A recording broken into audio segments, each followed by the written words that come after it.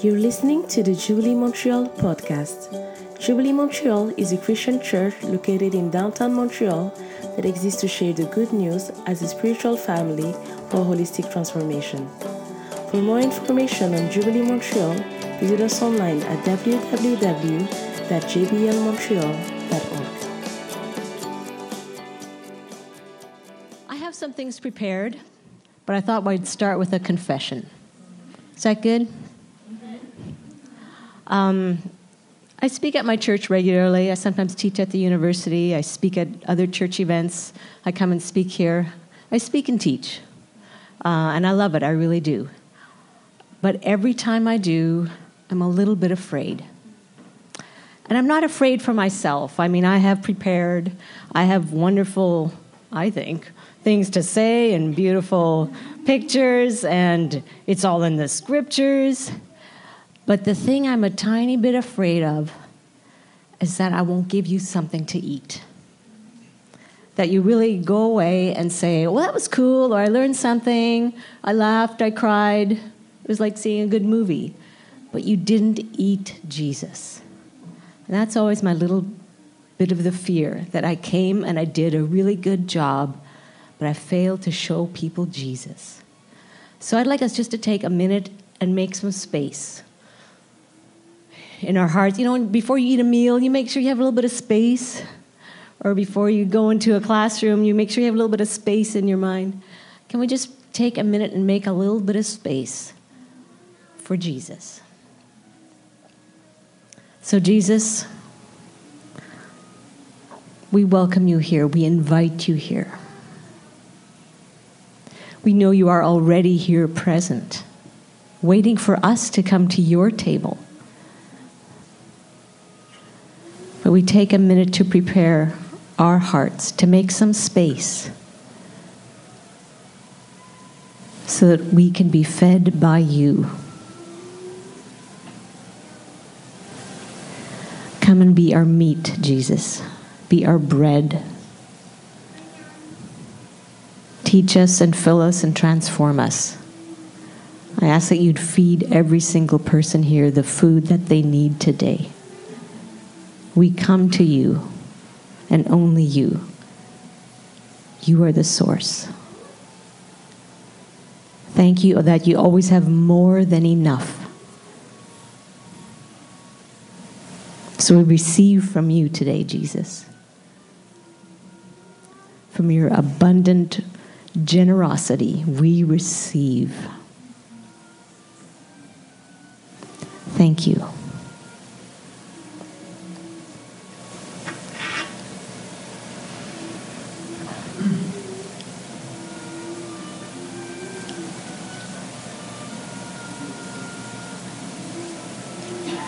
I suppose that's the series you're doing. And we'll do some more. So today I'm speaking from John 1, verses 6 to 8. And just to give you a little bit of heads up, what the plan is, God can do whatever God wants. So if God's doing something with you that's a little different than what I'm doing up here, that's totally fine. But I'm going to start with a test. It's okay. You can all pass this test. But we're going to start with a little test, if that's okay. Then we're going to do a little Greek lesson. We're going to go over some Greek words. Yay! Then I'm going to ask you a question. But it's not a test. The test came earlier. Then I'll ask you a question that we'll think about together. And then I'm going to offer a metaphor as a way of answering or thinking about that question. And then we'll have communion. Does that sound good? Enlightened. We're kind of going to look at that in a few different ways. And the first one being a test. So I know that's a bit tiny for me. How about for you? You're good?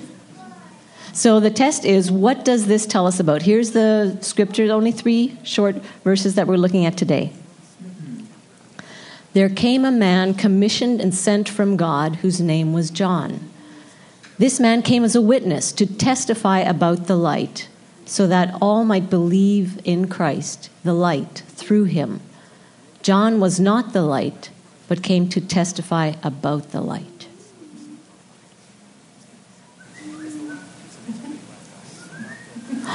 So what do these 3 short little verses, before that, you probably heard about that last week. In the beginning was the Word, and the Word was with God.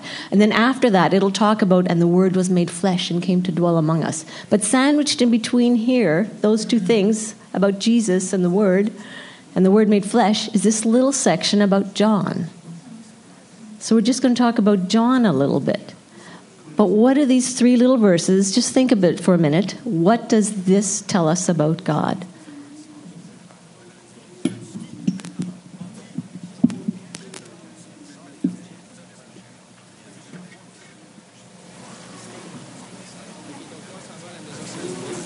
You can answer.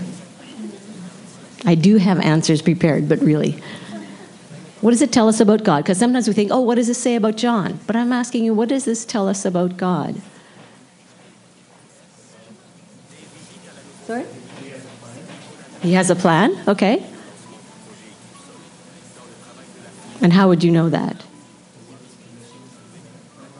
There you go. God sends. The word there is apostello, where we get the word apostle, which just means we're sent by God, people sent by God. God sends. God's a sending God. Okay, good. Anybody else? Yes.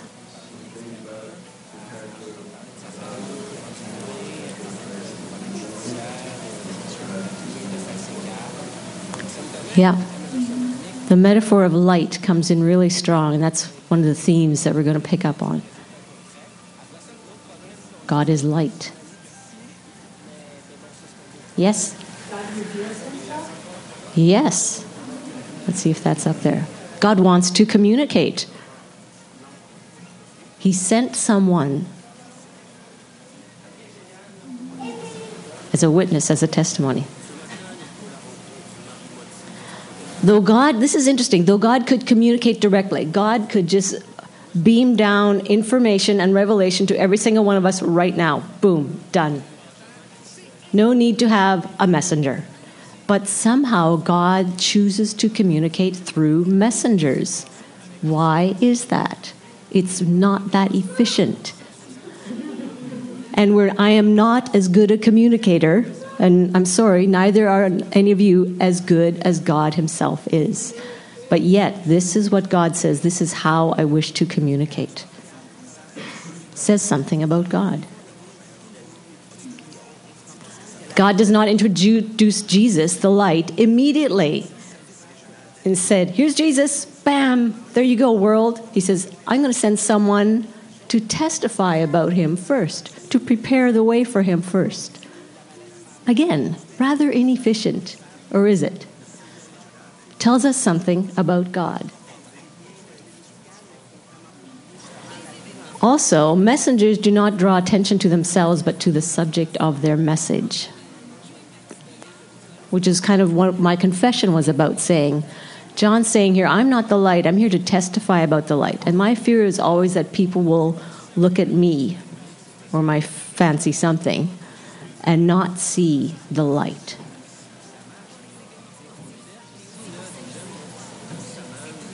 So you did very well on that test, with some help. So let's do a little Greek lesson. So the first one is the word phos. We can all say that together. Phos.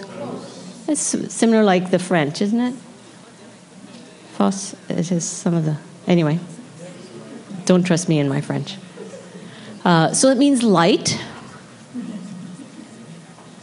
And means light in many different ways. But here it's talking about the source of light, radiance to shine. Sometimes you read that word glory a lot in the Bible, in the scriptures.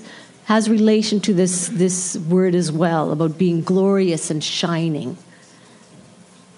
Pure, brilliant quality. If you think about light, the purest light, you can't even look at it for a long period of time. It's so pure and brilliant.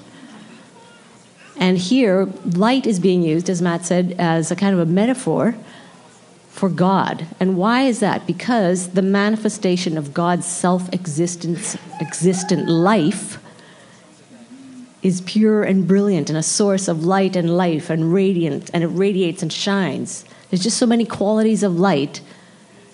When you think about God's self-existent life, you're going, yeah, that helps me understand it. And also referring to divine illumination to reveal. Light reveals things. The psalmist says in Psalm 38, in your light, we see light. If we turned off, well, if it was midnight and we turned off all the lights, and all of Montreal turned off all the lights, we wouldn't be able to see much because we need light to see things. So divine illumination reveals and imparts life, especially through Christ. So Christ coming as a light, something is being revealed about our lives, not just about God, but about us and this whole relationship. So let's go see another word, martureo, which means witness. This is actually used 3 times in these verses. I know it's tiny, but can you figure out where those 3 times are that the word martureo is used? Witness. The man came as a witness. There you go. Yeah. Oh, he's in the front row for a reason. The man came as a witness, because then he can read it. Came as a witness to testify about the light, so that all might believe in Christ, the light through him. John was not the light, but came to testify. Same word, martureo, testify or witness. We don't usually use that word a whole lot. We go, I'm going to testify. Well, sometimes we do, but or a witness, we think of it mostly in a legal sense. But to testify, to commend, to speak well of, to vouch for. So Michael said, if you have not met me before, Michael said, I vouch for Matt. I'm a witness for Matt. I speak on her behalf. She can come and speak to my community in my absence. That's a big show of trust. He witnesses on my behalf. To bear witness, to be a witness. So martyr, which is where this word comes from, martyreo, has come to mean to bear witness with your death or in your body. So if you believe something is so much a part of you that you say, I will bear witness to that with my life, by giving my life. That's what kind of a witness I will be. So you're actually witnessing to something when you're a martyr, as we use that word today. To affirm that one has seen or heard or experienced something. And we can all do that. We can all witness. If I can say, testify what God is up to in your life. Hopefully we've all seen or heard or experienced something. We should be able to testify our witness to that. And this is what John is doing. John's saying, I am here to witness, to be a witness, to testify to something. To give and not keep back testimony. So if you're called as a witness in court and you say, I don't think I want to do that, well, then you're not a witness. Then you're not giving testimony. You can't keep it back. You can't just have an internal testimony. And that's something you're going to be doing this, Pat, next weekend, I think, is a testimony, a witness has to be externalized. And now our 2 last words, peri and dia. Yay. Around and through. Prepositions. If you've ever learned another language, one of the most difficult things to get right in another language are those pesky prepositions. I still don't get the French ones right. Mostly I get the English ones right, but even not. So these are 2 interesting ones, peri and dia. Can anyone find them around and through?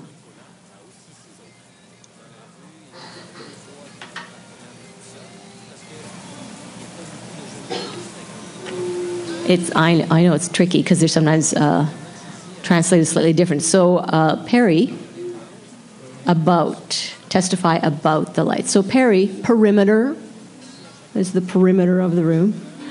And through, that one's a little easier.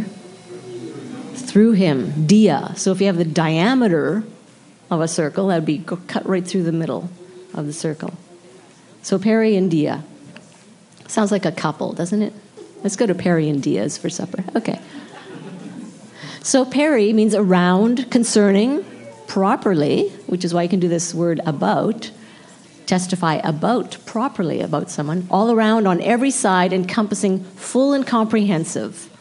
So this is really trying to get our arms around something, figure out, testify. So John wants to testify about the light, saying, I want to show you something, a fuller understanding of this light, so you can get your mind and your heart around it. And dia, meaning through, by the instrumentality of. And I really like this part. It's taking something successfully across to the other side. So when John says, he says later, I must decrease and Christ must increase, saying, I want people to successfully come across to the other side so that they don't just stick with me and my message of repentance, the kingdom of God is at hand.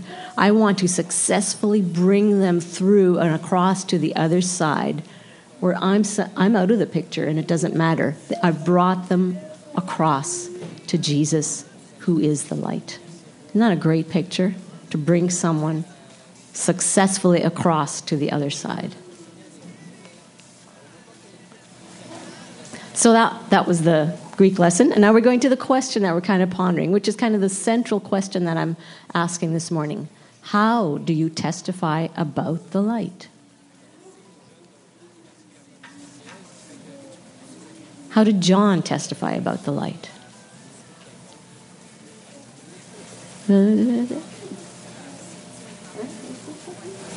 You can by sharing the good news. By sharing the good news, yeah. His good news was actually strong good news, but it was good news. His good news was repentance, meaning like change your ways, people. So, I mean, we don't have too many preachers that do that these ways. I don't usually get up and say, change your ways, people. Come on. Anybody here want to change their ways? Come up here, and we're just going to baptize everyone, which is based on the ancient Jewish purification rites in the temple, which means you walk through the water. You walk in dirty on one side, and you come out on the other side, and you have been cleansed by the water of God. But he's saying something has to change in how we relate to God, because it's not working. The kingdom of God, where God rules, where everything happens the way God wants it to, is right at hand. It is near us right now. So this is how John testified to the light. But there's different ways to testify to the light.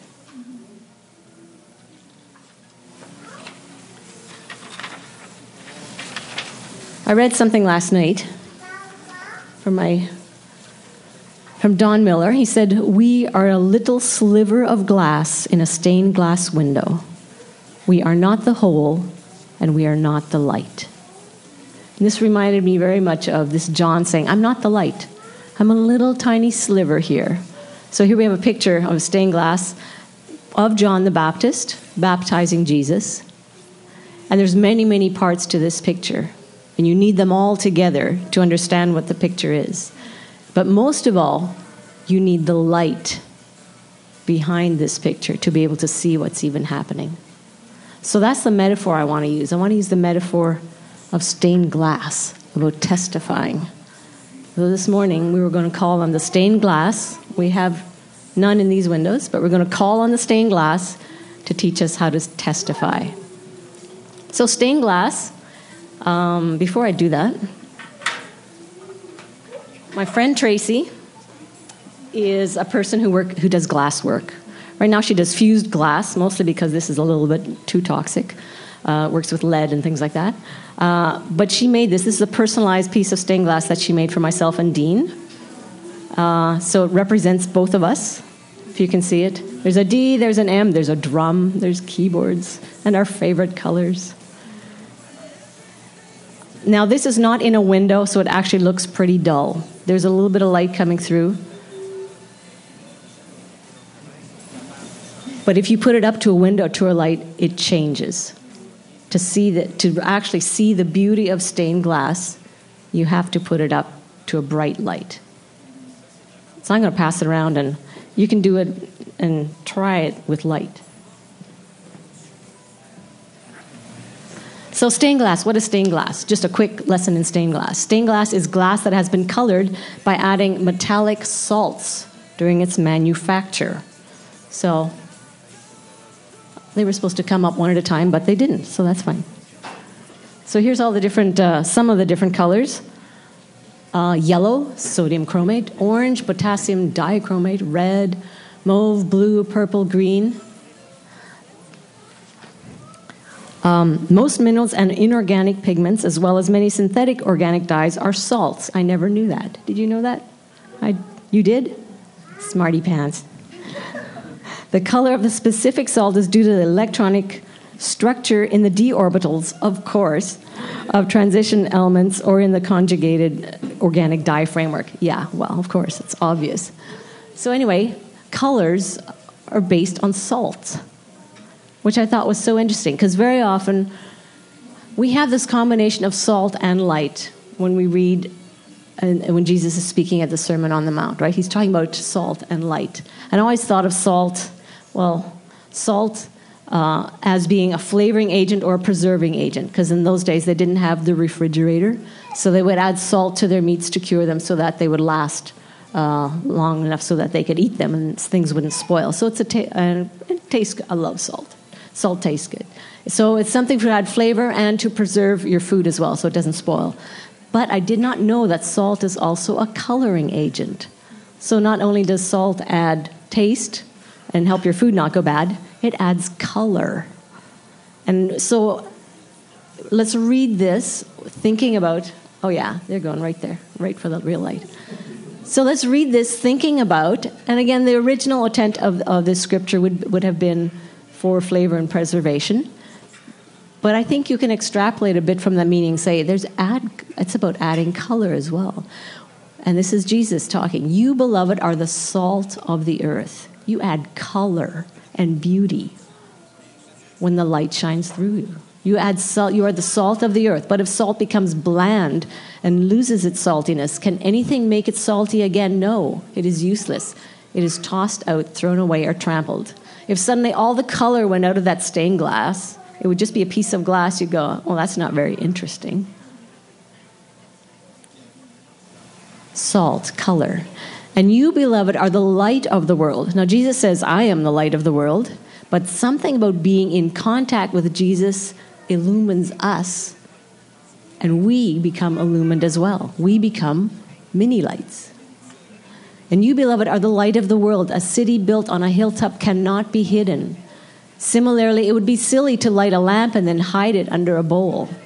When someone lights a lamp, she puts it on a table or a desk or a chair, and the light illumines the entire house. You are like that illuminating light. Let your light shine everywhere you go, that you may illumine creation, so men and women everywhere may see your good actions, may see creation at its fullest, may see your devotion to me, and may turn and praise your Father in heaven because of it. So it's this idea of color and light coming together so that people are brought through to see and praise our Father in heaven because of it. Isn't that cool? I like that. A little more about stained glass. Here we have a Trappist monk. He is putting some glass in a kiln, and someone cutting up pieces of stained glass, and someone putting together pieces of stained glass.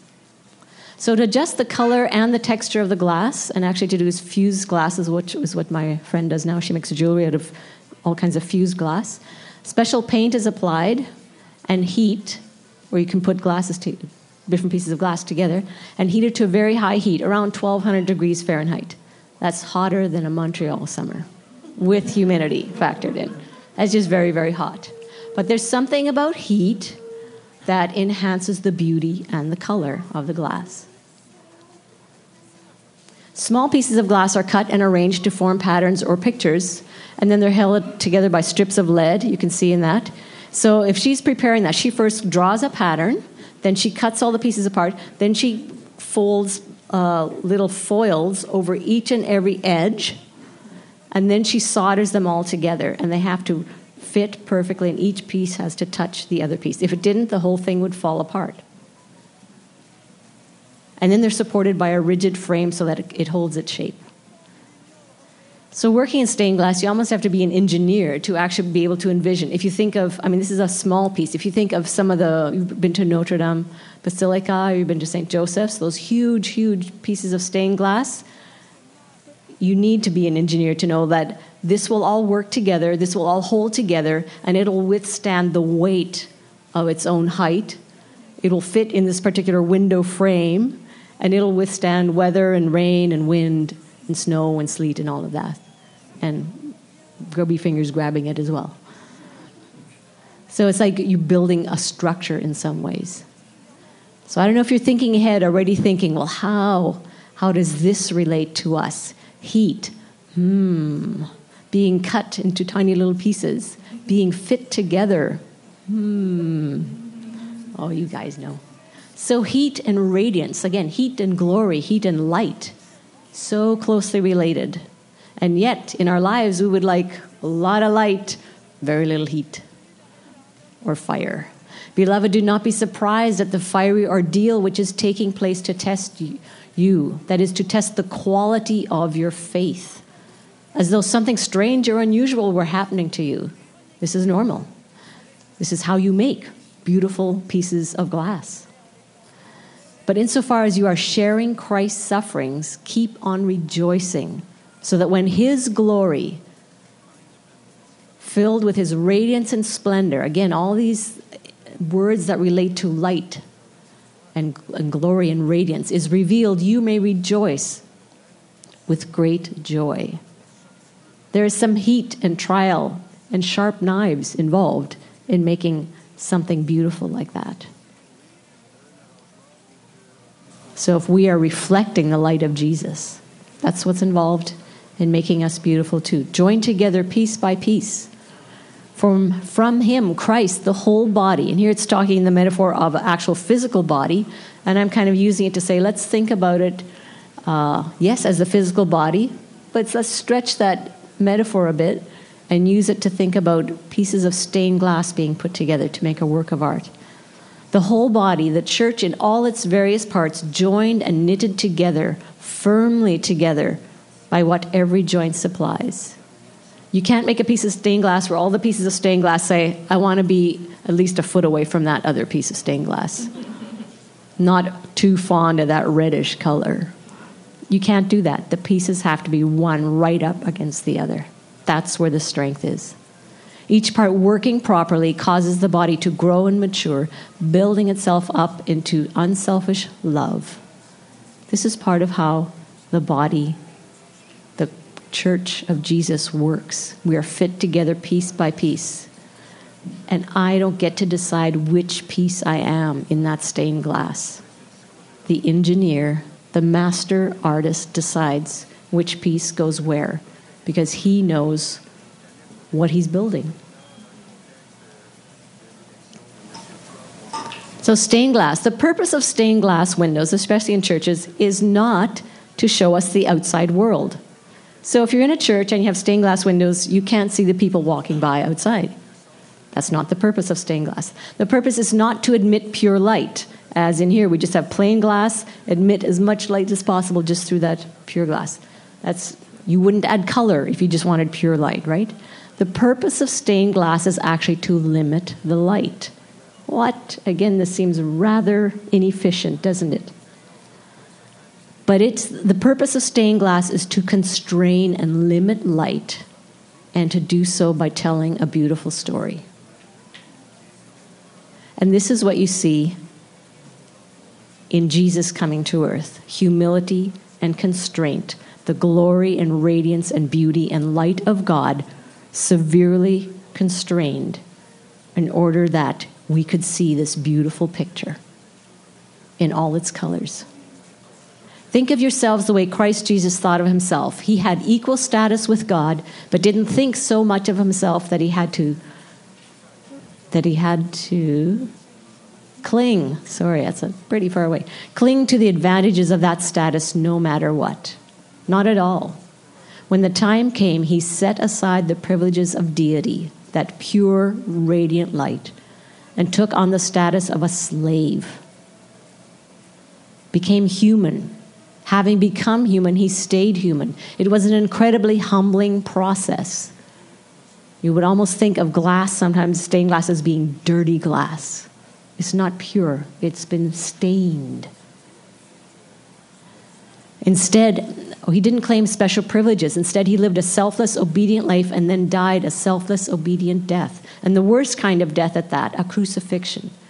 Because of that obedience, God lifted him high and honored him far beyond anyone or anything ever, so that all created beings in heaven and on earth, even those long ago dead and buried, will bow in worship before this Jesus Christ and call out in praise that he is the master of all, to the glorious, radiant, shining honor of God the Father.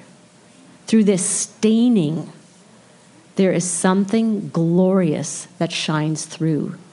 We don't even notice a plain window. We notice what's outside. And God could do that. God could do direct revelation from the outside to us. But he chooses a staining because that will show something else, something beautiful.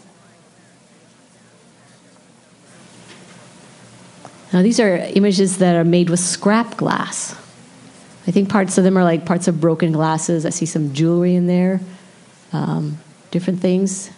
Someone made these beautiful pieces out of scrap glass. So the question that I asked right at the beginning, why does God send messengers, this inefficient way of communicating with us? Why would God do that? And I think it tells us something really important about God, that God is not interested in efficiency as much as he is interested in relationship. So I could just mind meld Elena right now, and it would freak her out a bit, but we could do that, and she would just instantly receive my thoughts.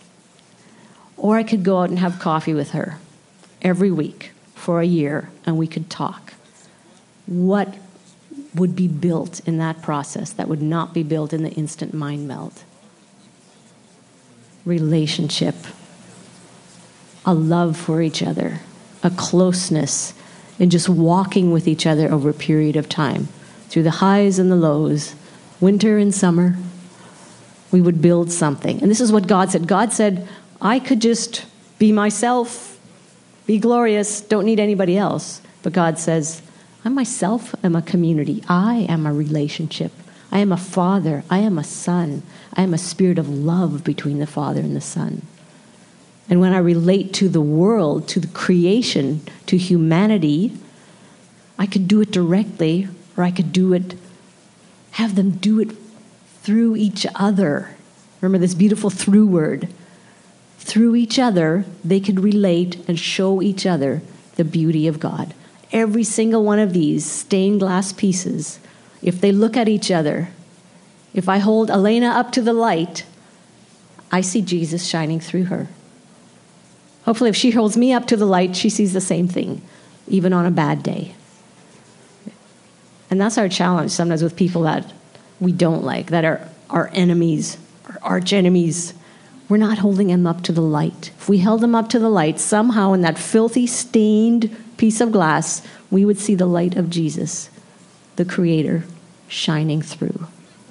And then we would go through that instead of getting stuck at the dirty part. So why does God send messengers? Because it means we all have to look at each other. Looking through. Interesting thing about stained glass, you go and walk around the outside of a church and you go, yeah, that looks like stained glass windows. You can't really see any of the beauty of the stained glass until you go inside the church, right? And why is that?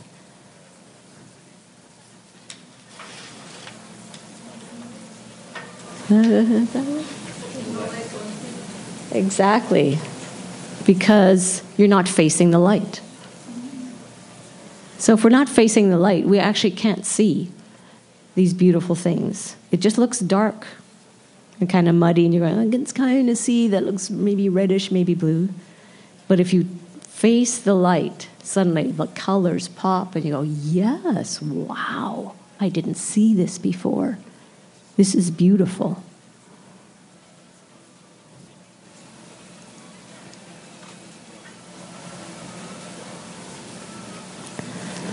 So how do we testify to the light?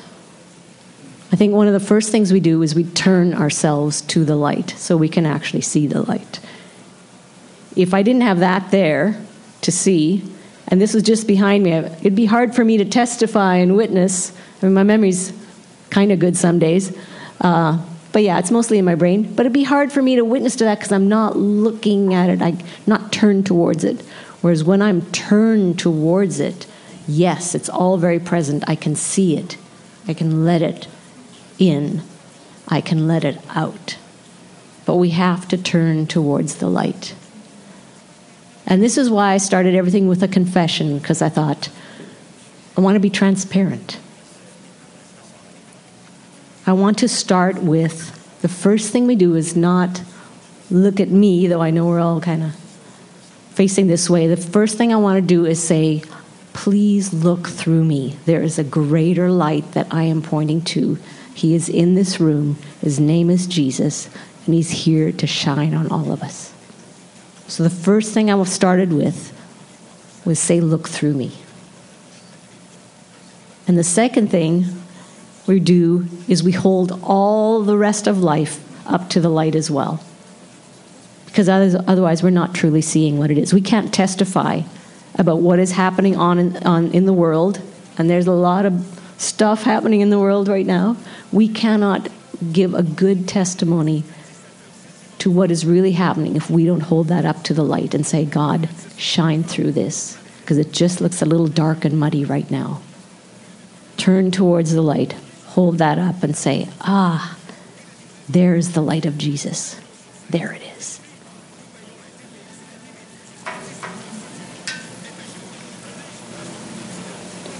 There came a man commissioned and sent from God whose name was John. This man came as a witness to testify about the light, so that all might believe in Christ the light through him. John was not the light, but came to testify about the light. There it was, the true light, the genuine, perfect, steadfast light, which coming into the world enlightens everyone. That's my prayer for you. My prayer for me, my prayer for the city of Montreal, that we would be enlightened. When people look at us, they see Jesus. And that when we look at people, we see Jesus as well. Jesus everywhere. Thank you for listening to the Jubilee Montreal podcast. For more information on Jubilee Montreal, visit us online at www.jblmontreal.org.